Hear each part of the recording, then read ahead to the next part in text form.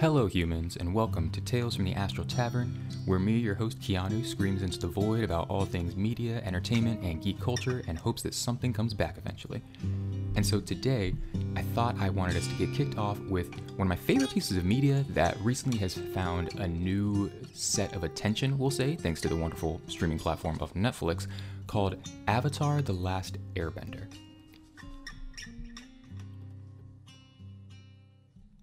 So for the uninitiated, Avatar the Last Airbender is a 2005 animated series produced by Nickelodeon and released across 3 seasons, or 3 books as they're called in the show.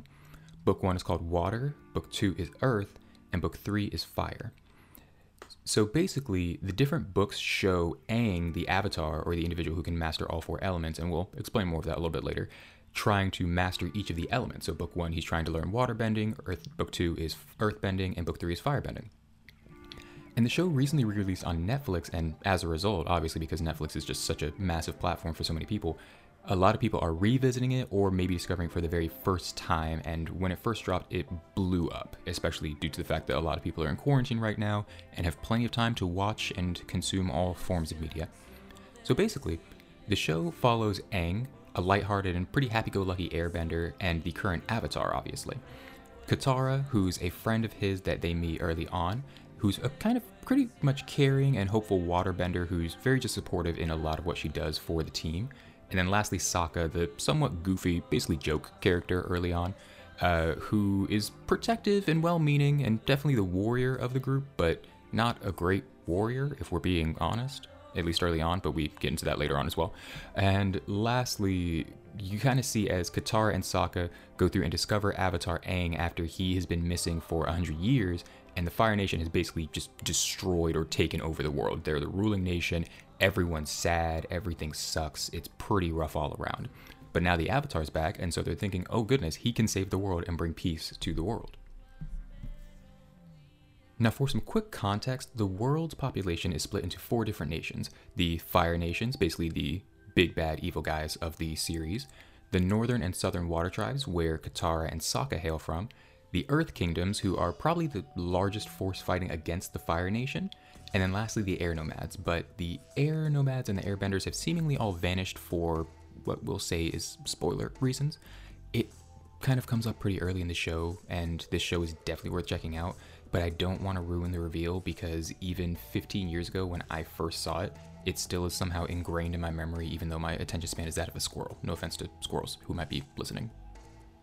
Anyways, so as you'll notice, I've been saying the word avatar a lot, and as mentioned, the avatar is an individual who can master all 4 elements. But outside of that, the avatar's role is pretty simple, but also kind of complicated at the same time. Basically, the avatar, along with being able to master all 4 elements and kind of acts as a world leader in that way, also is meant to bring balance to both the physical and what's known as the spiritual world, or the spirit world, in the show. Along with that, every time one avatar passes, it cycles through each of the different nations. So if they're from the Fire Nation, rather, one cycle, the next cycle they'll be from the Air Nomads, and the next cycle they'll be from the Water Tribes, and so on. But for all of the specifics, let me just say the show goes into much detail, it explains it way better than I do, and it is weirdly concise and yet weirdly expansive in how it explains it. So definitely check out the show for all of that kind of jazz. We're not going to be touching on all of that.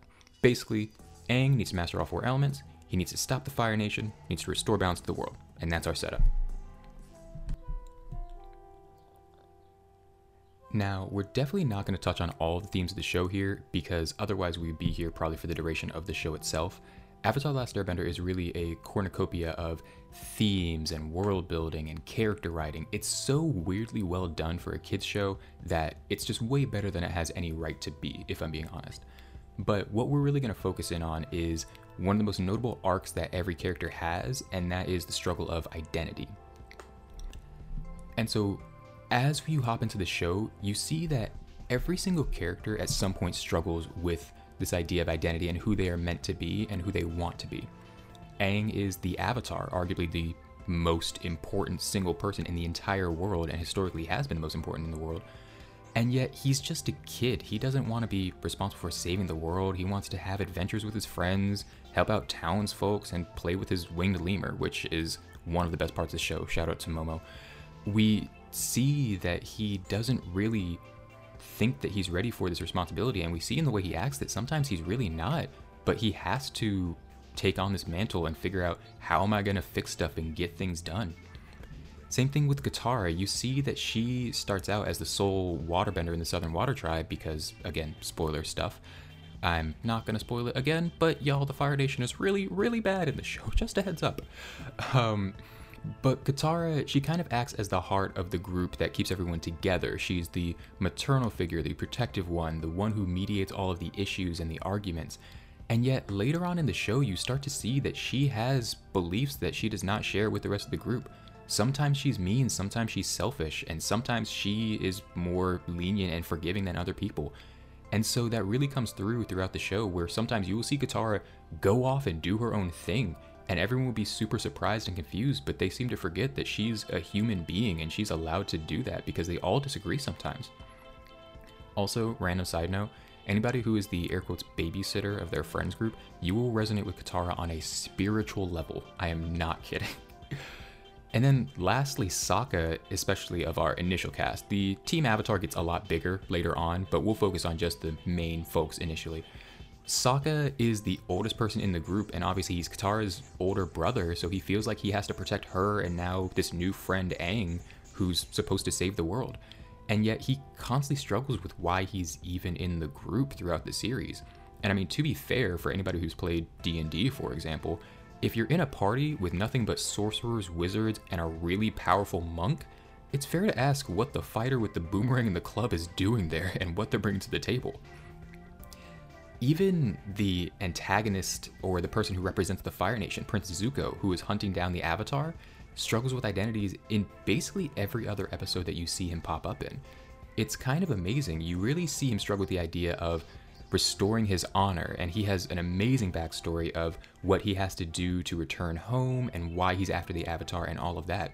And every episode he explains that he has to capture the Avatar and restore my honor over and over and over again. And he so often puts it out there that it becomes really obvious after not too long of a time, he doesn't care about capturing the Avatar. He doesn't care about bringing down this person who may stop his nation. He just wants to go home, and he just wants to restore his honor. And later on in the series, it really starts to explore, what does honor mean, and what does that relate, and how does that relate especially to your nation and who you're born to be.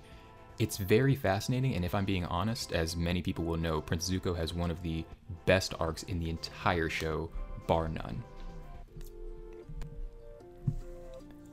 By the end of the show, the characters we end with are not the ones we began with. I mean, yes, of course, their core beliefs and ideals are the same. That's just part of good character writing.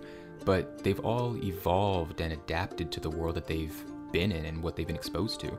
They've experienced trauma and betrayal. Some of them have experienced love and happiness and a sense of family that they didn't have before.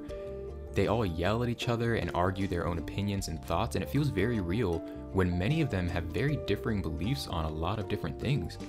For example, one of the great things is that every character has a different set of ideals, as mentioned before, and beliefs on what is right and what is wrong and their priorities in the situation that they're dealing with. Some of the best episodes are not the ones with the huge, massive battles or combats or even the funniest jokes. They're some of the ones where a simple question is posed and then you just have to wait for an answer to it. For example, one of my favorite episodes in the show that technically isn't all that consequential, but it's probably one of the most character-driven episodes, is an episode where one character goes to a village and they befriend everyone in the village and they end up defending the village from bandits. But during the fight, they're wearing a mask or something that's kind of concealing their identity for a lot of the episode, and it's knocked away, and when the villagers discover who they are, they reject them. They tell them to leave their village and get out after we've seen these relationships grow over the past 15-20 minutes. And it really poses the question that when you will do everything you can to help other people and they still reject you, how do you cope with that and how do you deal with that?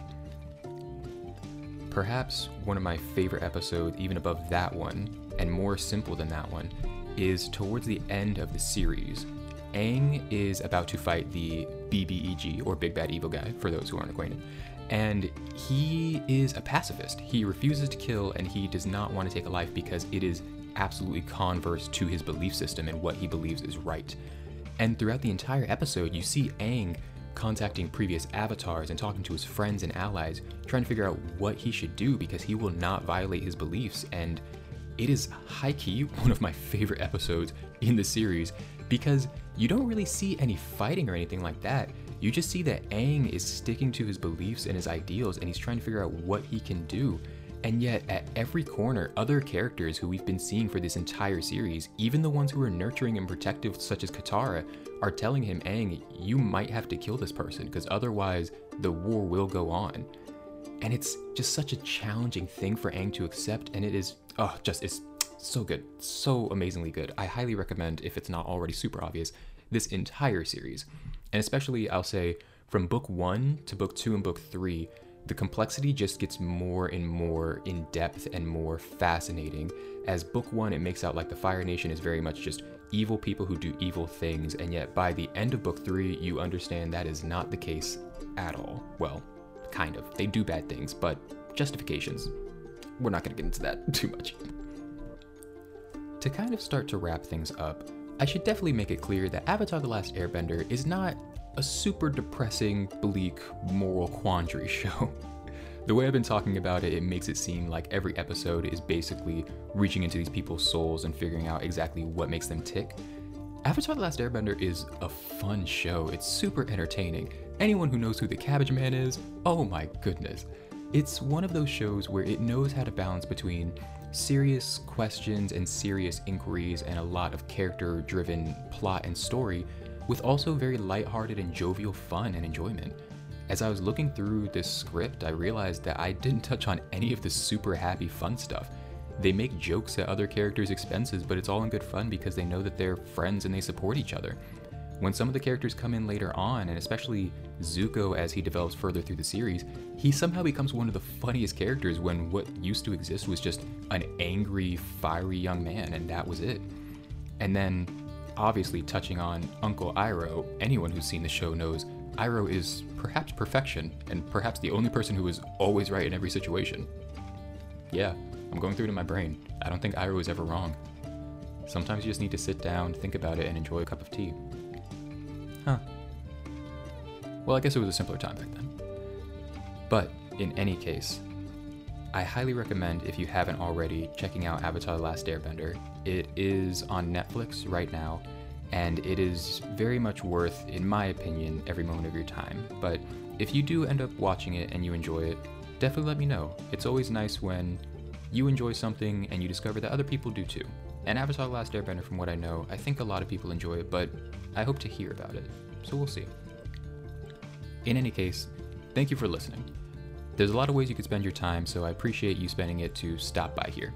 It's really funny to me that for my first episode I want to talk about Avatar the Last Airbender of all things, because it is just such a massively colossal and impactful show for me especially.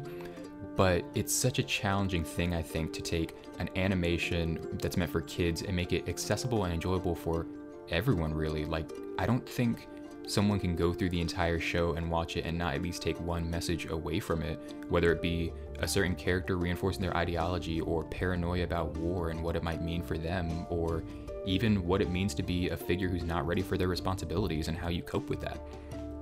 It's, frankly, in my opinion, a timeless show, and hopefully one day I'll even be able to talk about its sequel series, The Legend of Korra, because I definitely have some thoughts on that as well. But in any case, stay well, stay safe, and I hope to see you again sometime soon, humans. Catch you later.